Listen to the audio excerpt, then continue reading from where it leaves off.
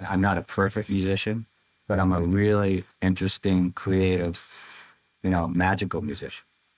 But it took me many, many decades to accept that. I always wanted to be perfect. I can't help it. Maybe it's my Tourette's, maybe it's just me. But, that's not my strength.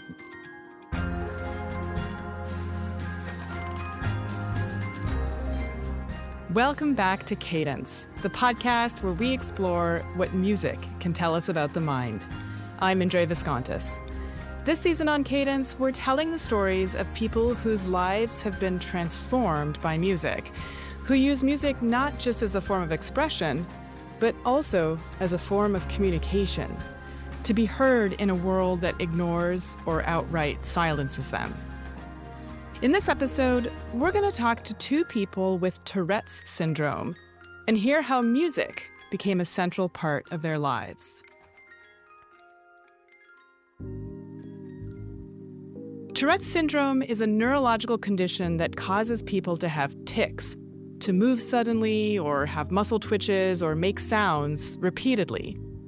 Most of us think of movement as voluntary, but people with Tourette's show us that in our brains, the default action is to move. Our motor system is complex, but there is one feature that's really interesting. There are brakes built into the circuits, and some movements aren't just a result of stepping on the gas the way we think they might be, but instead of stepping off the brake. When you have to sneeze, you can probably hold it in for a little while, but that takes concentration and effort. So too, some people with Tourette's can hold in an impulse to move for a bit, but eventually they need to let it out. We don't know what causes Tourette's for the most part, except that there is likely a genetic component, and also there isn't a cure. But as we'll hear, living with Tourette's is like living with other genetic features. It becomes a part of who you are and how you navigate the world. What fascinates me is how people with Tourette's develop what seem to be superhuman skills, and our two guests are no exceptions. We'll talk to jazz pianist Michael Wolff, whom Christian McBride called one of the greatest musicians and storytellers in the world. He's built a prolific career as a composer, performer, author, and teacher. More on all that a bit later. But first, in a previous episode, we spoke to audio engineer and haptic tech pioneer, Dr. Ethan Castro. Last time, he told us how being hard of hearing nudged him towards touch as a way of experiencing sound. Ethan also has Tourette's. When did the Tourette's show up? It's hereditary. So that one was early. About 3 years old, my mom took me to the doctor because she said that I was twitching. And so this kid got ADHD or something like that. They're like, we're going to watch him for a little bit. And then by the time I was 6, I got my full diagnosis. Yeah, no, this is definitely Tourette's. He's doing the vocal tic. He's fidgeting all the time. I think I had like a shoulder tic. And then I would have a really cool little kind of thing. But imagine, much cuter and younger and smaller and much higher pitched. Yeah. Most 3-year-olds are constantly on the move. It's how we wire up our relatively useless baby brains. After all, the baby brain doubles or triples in size in the first year and then explodes in connections. In fact, 3-year-olds have more synapses than adults do. And all the experiences and inputs they're getting in the toddler years are shaping how their brains will function throughout their lives. Now, imagine a 3-year-old whose motor pathways are in overdrive. The way I understand and use my Tourette's is kind of like throwing gas on the fire. If I move my arm and I have a tic that moves my arm 3 more times, over the course of a month, while somebody may move their arm maybe in this certain direction, maybe 20, 30 times, someone with Tourette's is moving it 300 to 1,000 times. So there's almost like a 3x to 4x, 5x to up to 10x type of repetitive motion of extra practice that someone with Tourette's might have when they give or when they engage in a certain motion. Kids, and well, the rest of us too, really, learn by repetition. I have a hard time getting my 5-year-old to practice her bow hold as she's learning to play the violin. But imagine if I didn't have to try. What if she just did it over and over again. How quickly might she pick it up? With music, because it's so structured, there's only so many things that you can do within that realm. So even if the Tourette's is not exactly right in the thing that I'm trying to practice, having it be adjacent means that all the muscle memory and the nerve pathways towards that thing become accelerated. Instead of having a twig as like the nerve branch, it becomes like a branch or a tree trunk. That's how I describe it. And so that's why also sometimes if I learn something incorrectly, it's really hard to break that connection because it's so muscle memory, nervous memory. There's so many more nerve pathways that got excited towards that. Now add to all that practice a motivating force. What if you couldn't hear what the adults around you were saying? And what if you noticed that there were things you could do with your body that helped them understand what you were trying to communicate? So the decision to go into music was partly because of, I think I felt a connection to when I was playing. It was the first time I could hear. And then the Tourette's was adding gas to the fire, saying, if I can learn it, then I can learn this new language and I can then interact with the rest of the world. And I can then interact with music again. That's when I think my eyes really opened to this possibility of, oh my gosh, playing music is not something I can do to compensate for the fact that I feel disconnected from the world, but it's a way for me to connect with the rest of the world. But having Tourette's wasn't just a shortcut to getting the repetitions in for Ethan. There was another layer to navigate. It took me 20 years to figure out how to control them, quote unquote, or suppress them enough. Like as soon as we come off the call, I'm going to, twitch all like crazy and stop, be nonstop stuttering and glottal stopping. But I've learned to control it and focus the expression of them for a moment, just like I can control and focus and really concentrate on hearing something for the moment. But like last night at 2 or 3 in the morning, I mean, you could speak right at me and I'd be like, I'm sorry, all my compensatory methods are down right now. The processing computer's down. This is not going to work. I think that's one thing that people don't realize about Tourette's, that it's exhausting even when you're not suppressing. What is it like to have Tourette's for you? I feel like Tourette's is kind of my secret superpower. People don't know I have it. And then we both, 2 people, me and somebody else, will come into the same new experience to learn a new skill, like axe throwing. My wife and I went to go to axe throwing for the first time.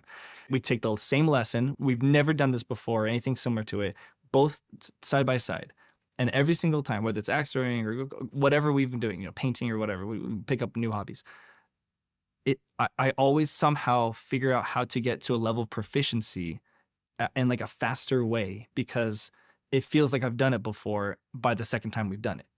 Or by midway through the first lesson, it feels like I've done it before. And I'm like, oh, I found a shortcut here. I have to admit that I embarked on creating this episode because I had a suspicion that there was something magical or at least powerful about how people with Tourette's learn motor skills. So there you go. I'm laying out my bias front and center. But as an outsider, I have no idea how it might work. I feel like this muscle memory kind of already forming. And I feel like that's kind of how overall the benefit of the Tourette's experience is for me. And I have a mild moderate case, so it's not, at least one of those moderate to extreme cases or moderate to severe. So thankfully it's not like controlling, every aspect of my life and I don't have to take medication to suppress them.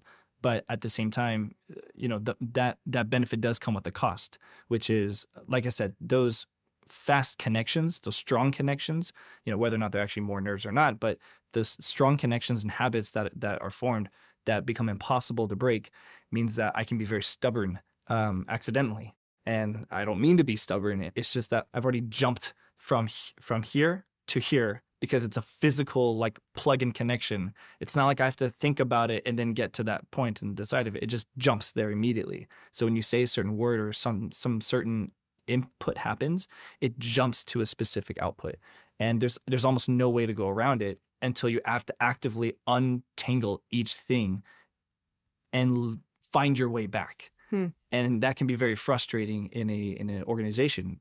For example, my co-founder, one of my best friends, Val from Edge Sound Research, he has to deal with it in like a very intense, high stakes setting where we have to, address something that a client has talked about for one of our installations.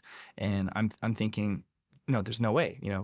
We planned it this way, and usually that's my superpower in the company, is the fact that I can come to conclusions and find something and make these random connections faster than most of us, so I can kind of get us to a certain answer faster. But if it's a bad day, if I'm tired and I can't undo these connections and make that example or think outside the box, then it can definitely be a hamper on what we can do. And that's not even talking about, if I'm tired and I can't, control my actions if we're trying to do something very delicate with a lot of hand-eye coordination. What if we lived in a world where tics, glottals, all of that was just not at all taboo? Is that a world that you would want to help build or be a part of? Or if I meet somebody with Tourette's, I'm so excited. I'm like, oh, dude, like, and I gush about, hey, here's all the things you can do with it. It's like this little mini cult. I'm like, dude, oh, do you know that you have this feature? Do you know that you have this unlock available? But it'd be really cool if people felt comfortable enough to do that. I've seen so many of my Tourette friends or peers that have Tourette's or people that I've come across, that we're all facing the same trying to hide it, of like, hey, yeah, I'm tired right now. I don't want to suppress my stuff. So let's not hang out because we're just going to trigger each other. And it's like, all right, I guess so. I guess that makes sense. And it's kind of odd. What a question to say, do you want to envision a world where you can't envision that possibility of the world being there? But, it would be nice to be able to not have to hide it and express it. But at the same time, that suppression has helped me learn to control it in a way that has improved my discipline in other aspects of my life. And I think a part of even finishing the PhD is a huge testament of discipline that I've been practicing every day for 30 years now. Wow. And if I didn't have that, would I still be able to have the same abilities that I do today without the pressure of trying to actively practice a form of deception on the daily basis? I don't know. I don't know either. But I believe strongly that when you're spending a huge chunk of your day practicing something, even if that's suppressing a tic, you're going to be much better at that thing than anyone else around you. I wish it was better to talk about it. Like, it should be okay to talk about it, even if we want to practice suppressing or not. I feel like we should talk and celebrate and be inquisitive and ask, because I have so many questions now, right? And everyone does. Whenever there's someone who has a completely different tic than you, because I think a vocal glottal and small thing here and there, that's kind of normal. But people who have like a complex tic, I think is so fascinating. And I think that the network effect of neurons to be able to create complex activities and complex habits becomes, I'm surely it must be enhanced. One of the reasons why we wanted to focus on Tourette's in this particular season is because I feel like any person with Tourette's should be given the opportunity to develop a musical education. Because just imagine, music is all about these same motor networks being trained. Yeah. Better, faster, cheaper if you've got Tourette's, right? If it wasn't, so the same discipline that you have to use to suppress your tics is like is increased 10 times magnifold when you're in a performing arts performance. I want to see a Tourette's band. Yeah, and have everybody try it in the middle of playing. We can all just kind of tick out a little bit, and or we'll see everybody lock in. Like when there's a lock in, like on the groove, I bet you everyone will just be locked in, and potentially it's the one moment when all of the tics kind of passively are suppressed by the love and focus and dedication on the actual musical groove than it is on trying to be consciously active towards it. And movement is life. That's the definition of animation. It's literally life. I really get very angry about the fact that in society, people who have these kinds of socially unaccepted movements are discriminated against, because it should be the opposite. We should celebrate any movement as an indicator that you are alive. And I feel like today's generation is a little more amenable about that. The fact that people celebrate Billie Eilish for having Tourette's and want to see her tick on stage and cheer for her. I mean, that I almost cried when I saw that, because I mean that's not how I grew up. That's not how most of people, and I think in this level, 30 and older, have not grown up like that. So I think that's also where my perspective comes from, where yes, I see the silver lining, but at the same time, it's hard for me to envision growing up in that more of accepting spot. But I do hope that it does exist, and because my children, if I have a son, I believe it's a very high likelihood that he's going to have Tourette's, and I want to make sure that he can express himself and not feel the pressure of having to constrain it, and practice it if he needs to or if he wants to, but not have to feel the pressure of having to constrain it to just agree with societal norms. So that's Ethan's story. He's in the early part of his career, and his star is already rising meteorically. But I also wanted to hear from someone who's been navigating Tourette's and a professional performing career for decades. And that brought me to Michael Wolff. What kind of kid were you when you were really little? I know that when I was really little, I was already into music because my father was an amateur musician and he loved music, and particularly jazz. So he always had a lot of records that we would listen to. So even at 4 years old, we got a piano and I would listen to the music and try to pick it out and stuff like that. I wasn't aware of anything that I was doing with Tourette's. I didn't know I had tics. It was just me. And when I was about 5 or 6 or 7 or something, my mother said to me, "Do you know what you're doing with your eyes?" And I said, "No, what are you talking about?" And she didn't really continue. She just sort of left it like that. But I guess I was doing tics, that I wasn't aware of. So I remember they did take me to the pediatrician.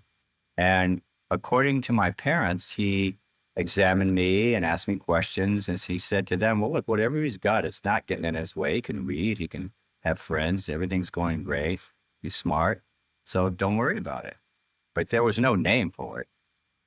And my dad I found out later, had some tics when he was younger. And he had an uncle who was my great uncle, Muchie Wolff, and he had Tourette's for sure. Again, there was no name for it, but he did all these tics and said weird stuff, So in my family, it was really, I just felt it was me. I really didn't think there was anything wrong with me in those early years, I just didn't even know what they were talking about. This is actually a remarkably common experience for a lot of kids. Despite the fact that there's a genetic component to Tourette's, many kids with Tourette's are born into families where there isn't a recent precedent, and their parents might not even notice anything is amiss. It wasn't until I got older, maybe more like high school, that people started bringing it up, because this was in the 60s when we had moved to Berkeley and people were doing a lot of drugs. And I was not a drug person, but I think they thought I was doing cocaine or some kind of drugs and, doing these weird movements. Was I a drug addict? And I was like, no, I'm not into drugs. That's not me. But that's when I started thinking, man, what am I doing that's so weird? And then, again, I think I just compartmentalized that part of my life, And even in families that do know something about Tourette's, there's often a misconception that Tourette's is just a condition where someone swears a lot, uncontrollably. Coprolalia. But coprolalia is not the most common presentation. It's just the one that gets the most media attention. I was about 16 talking with my father about it. And he was a doctor. He became a psychiatrist when I was a teenager. And I asked him, well, what's this? What am I doing? What's going on here? And he was from Mississippi. It's not that Tourette's thing. It's you don't do that swearing. Because they really thought his understanding of it was coprolalia, where you say bad words or words you can say. So I was kind of out in the middle of nowhere with this thing. I was on my own, really. I'd never met anybody that did that. I can just tell you that since I was a little boy, I was very self-conscious, and I think this must have had something to do with it. Where I just felt like just never, not confident or something, and self-conscious. So I'm embarrassed. Just to give some of our listeners who might not know Whether it's now or whenever you've had a moment where your Tourette's has flared up, what is it like? What does it feel like? Well, it's constant for me. But it gets worse. It waxes and wanes, you know? Mm-hmm. It feels like energy. You know, in fact, Oliver Sacks was really helpful to me. You know, I met Oliver when I was in my 30s, maybe even 40s. But, you know, I spent a lot of time with him. I was told him, you know, when I'm performing, playing piano on stage, I don't feel any hassles, you know, playing. I feel sort of a relief. But then when I'm talking on stage, I feel these tics. And he said, well, I tell my patients, just let it fly, man. It's just energy. Everybody I've known with Tourette syndrome, now I know a lot of people, of course, they all got a ton of energy and a ton of talent. They just often cannot focus the talent or corral their energy, but it's there. It's kind of the opposite of Parkinson's, you know. The inhibitors, we don't have whatever inhibits movement, you know. So with Tourette syndrome, if there's an impulse, it just happens, you know. Like and also that when you have tics, which I do, I have shake my head or I make noises, whatever it is. I'm not going to do anything that a person couldn't do. It's not superhuman or that way, you know. But it's just I can't control it. I mean, I can control it for a minute. If I decide I'm going to be still, but not if I'm going to have any energy. You know, if I'm going to be happy or sad or excited, whatever, then it's going to happen. That's exactly right. That impulse, the brake being released, that's also how Tourette's shows us that our default state is movement, not rest. Finally, I got a diagnosis in my late 30s, you know, but I had figured it out by reading The Man Who Mistook His Wife for a Hat. I read that book by Oliver Sacks. Somebody turned me on to it. I went, oh, God, this is me. This kid, Witty Tiki Ray, that was in it. One of Oliver's greatest contributions was to humanize Tourette's, to show the world that these uncontrolled movements, tics, are not to be feared, but just a part of being human. And when you live with a condition like this from childhood, it gets built into who you are. You can probably recognize your best friend from the way they walk, their gait. Our movements identify us. So if you learn to move while having Tourette's, then those movements are also a part of you. People have asked me now, well, what's it like to be a musician with Tourette syndrome? I said, I was never a musician without Tourette syndrome. So I just know being a musician the way I am, being a person that I am. My dad is a jazz lover, and so he had all these records that I really loved and listened to. Ray Charles and George Shearing and Count Basie and Oscar Peterson. And so I just started messing around on the piano on my own, and you know, I was able to kind of pick out some stuff. And then my dad said, well, look, you could have piano lessons, but this was some old-fashioned thinking. But he said, you can do jazz, you can study jazz, but you gotta take classical till you're 12 years old. I'm like, okay, I'll do it. You know, I didn't like classical music. I didn't know much about it, but I did it. And I never lasted longer than a year with a teacher. Either I quit or they fired me. You know, I was irascible. I just wanted to do what I wanted to do. And finally, when I was in the 7th grade, which I guess is about 12, 11, 12, I had a really great teacher, an old lady, Mrs. Bardell. She kind of figured out what was going on. She goes, I'm going to make you a teacher. Here's what our lesson is going to be. Every week, we're going to do one Beatles song. You're going to compose a song, and then you're going to do the classical music I want. I said, okay, that's a deal. Now that's an example of a great music teacher. I wish there was a Mrs. Markdale in every town. On my own, I'd go down into the basement where my upright piano was that my dad had bought. And I would just start doing it. You know, I listen to records and figure it out. What are these guys doing? And I don't have perfect pitch or anything, but I just figured out all these systems that would work for me.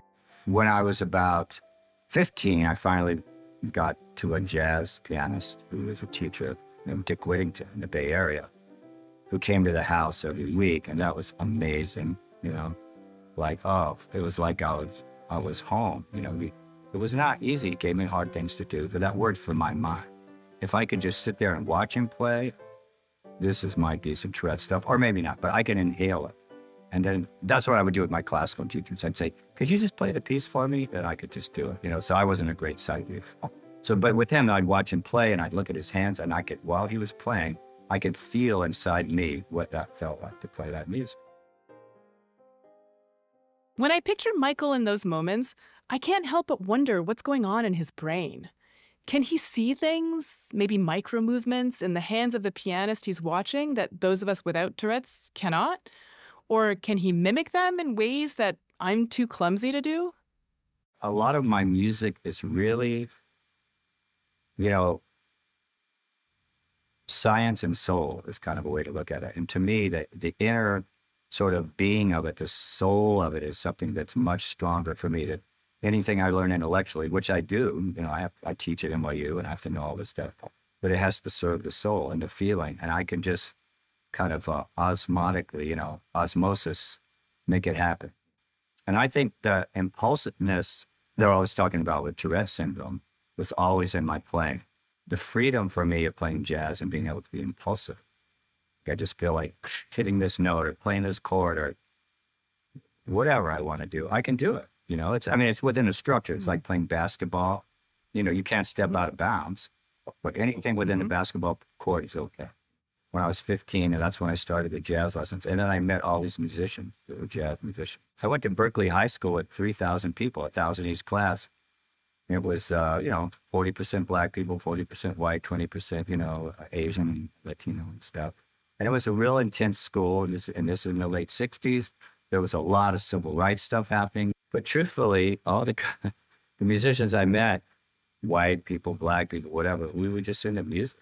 We just try to get through our classes and go to that band and play. We'd play after school. That's where all my friends were from music. So it gave me, I had friends before, but it really gave me a world to be in.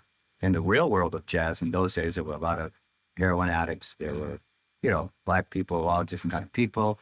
And if you could really play, you could be accepted. And I felt like this was a counterculture that worked for me. Being a jazz musician is being marginalized. When I could play the piano, I felt a total relief. All that energy that I was talking about would go into that thought and that feeling and the sound and the tactile feeling of playing the piano to me. Very sensual, very tactile.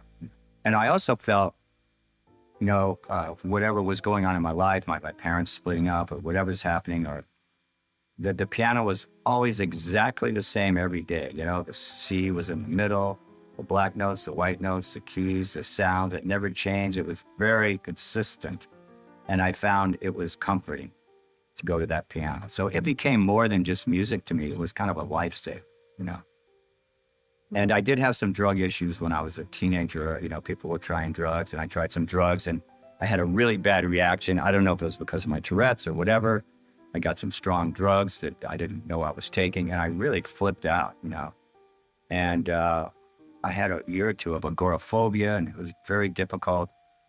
And the piano was like my savior. It was just beyond anything intellectual. It was beyond music. It was a lifeline for me. And like I said, for meeting people, girls, friends that we did music with, that was really all I lived for. And one thing I learned is there's nothing like listening to music with somebody else. If I listen with somebody else, I can feel the way they're hearing it. I can hear the way they're hearing it. So then we're sharing a whole other kind of inner view of things. It's awesome. So when I play with my band or I play with musicians, whether it was I was 15 or now that I'm 70, it's the same feeling. So what now? Should we be handing out instruments to every kid with a Tourette's diagnosis? How do we help those kids who are just now realizing that they move differently, they can't help it, and as a result, are often bullied or ostracized? Tourette's Association of America, when they have a conference, they'll do it at a hotel, and they'll have a kids version, that comes in maybe 100 kids or 70 kids. And if they have pianos in the hotel, those pianos are going 24/7. A lot of talent. But to be able to become a professional musician and to focus, that's another story. It's hard to master music.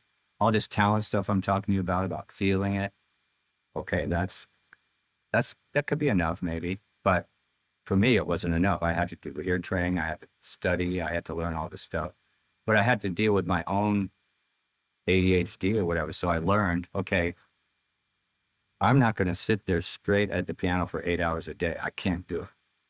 I can sit there for a half hour or an hour, and then I got to get up and go do something else and then come back. The hard part is being disciplined. And I always felt, even now, just not that disciplined.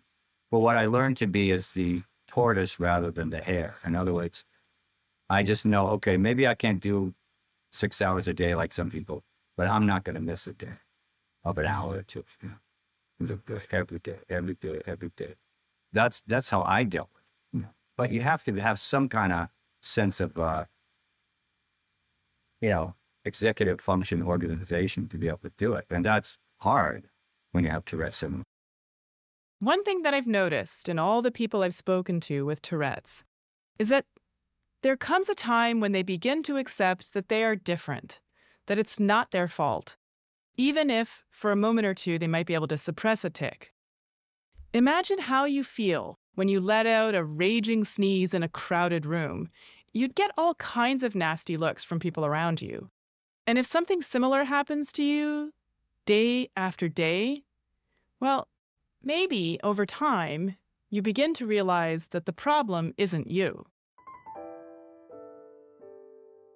I have my strengths and weaknesses as a musician. I'm not a perfect musician, but I'm a really interesting, creative, magical musician. But it took me many, many decades to accept that. I always wanted to be perfect, and I'm just fucking unperfect. I can't help it. Maybe it's my Tourette's, maybe it's just me.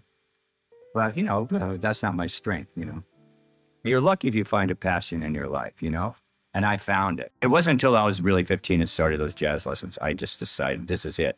But my ambitions weren't high. They were like, if I could just get to play with some great musicians, or if I could just get in a studio with real guys. But I was determined that nothing was going to stop me. That's one great thing that I had. I don't know where that came from. It's like, if you're hungry, you're going to find some food, Or that's going to be your focus. Like, I got to get food. So later on in your amazing career, you spent a lot of time essentially on television, right, with Arsenio Hall. What was that like? Did you worry about any of the tics or things like that? Yeah, I had already, by the time I got on Arsenio, I kind of gave myself the diagnosis that I have Tourette's. So, I was aware then of what was going on with myself. So yeah, with most of Arsenio, I wasn't on camera, but when the camera would come to me, I did worry about it. See, what came with Tourette's for me was shame, and I always felt like, if I was a better person, this is what I really felt when I was little. If I was a better person, I wouldn't have Tourette's. If I could just figure out my psychological problems, something's wrong with me, then all those things would go away, because I didn't know it was physical, neurological. I've talked with Arsenio about it recently. He said, well, they were worried about it at Paramount. And I just said, no, that's a guy I want. People rarely said things to my face about it, but I guess everybody was aware. I just tried really hard when I was on camera not to do it. But I have to tell you that, it was 5 days a week. And my wife became my girlfriend early on. And that she said, man, Friday night you'd come home and you would be tripped out from that intensity of trying not to tic, and you just go wild, for a while. And it's true, if you suppress those tics, they come back super strong. But it was exhausting. It's exhausting to have Tourette syndrome. People say, oh, aren't you glad you have it? I wouldn't give up my Tourette's. I go, no, if I had a choice, I wouldn't want to have Tourette syndrome. It's fucking exhausting and embarrassing. But I have no choice. So here I am,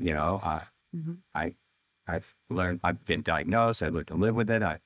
My life has been great. I got no complaints, I had really bad cancer for 4 years. That was much worse than Tourette's.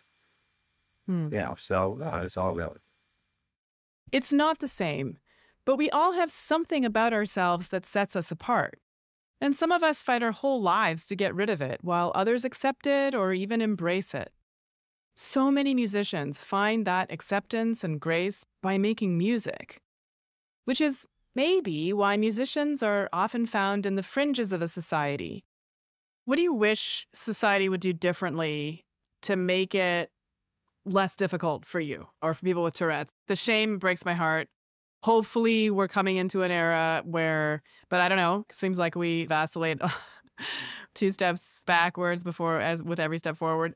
If you were to look hopefully into the future, what would you want society to do? It sounds corny, but I think awareness is super important. If I go to a play, particularly a play or a movie, sometimes I'll say before the show, hey, I just want to let you know I may make some noises. I'm going to do my very best, but I have Tourette syndrome. And usually they'll be nice. But one time my wife and I were at something like that, and this woman goes, well, then you shouldn't come to any plays, man. You should leave right now. No, I'm not leaving. But most people, if they know what's going on, if they can, handle it. Well, so I guess awareness would be great.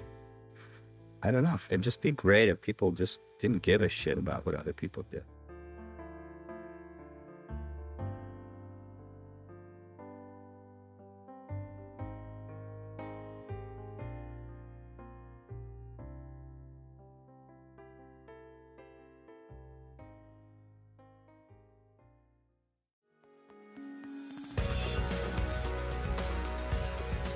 That's it for another episode of Cadence. Thank you for joining us, and thanks to Ethan and Michael for sharing their stories. If you enjoyed this episode, please follow us wherever you get your podcasts, and check out our previous episodes too.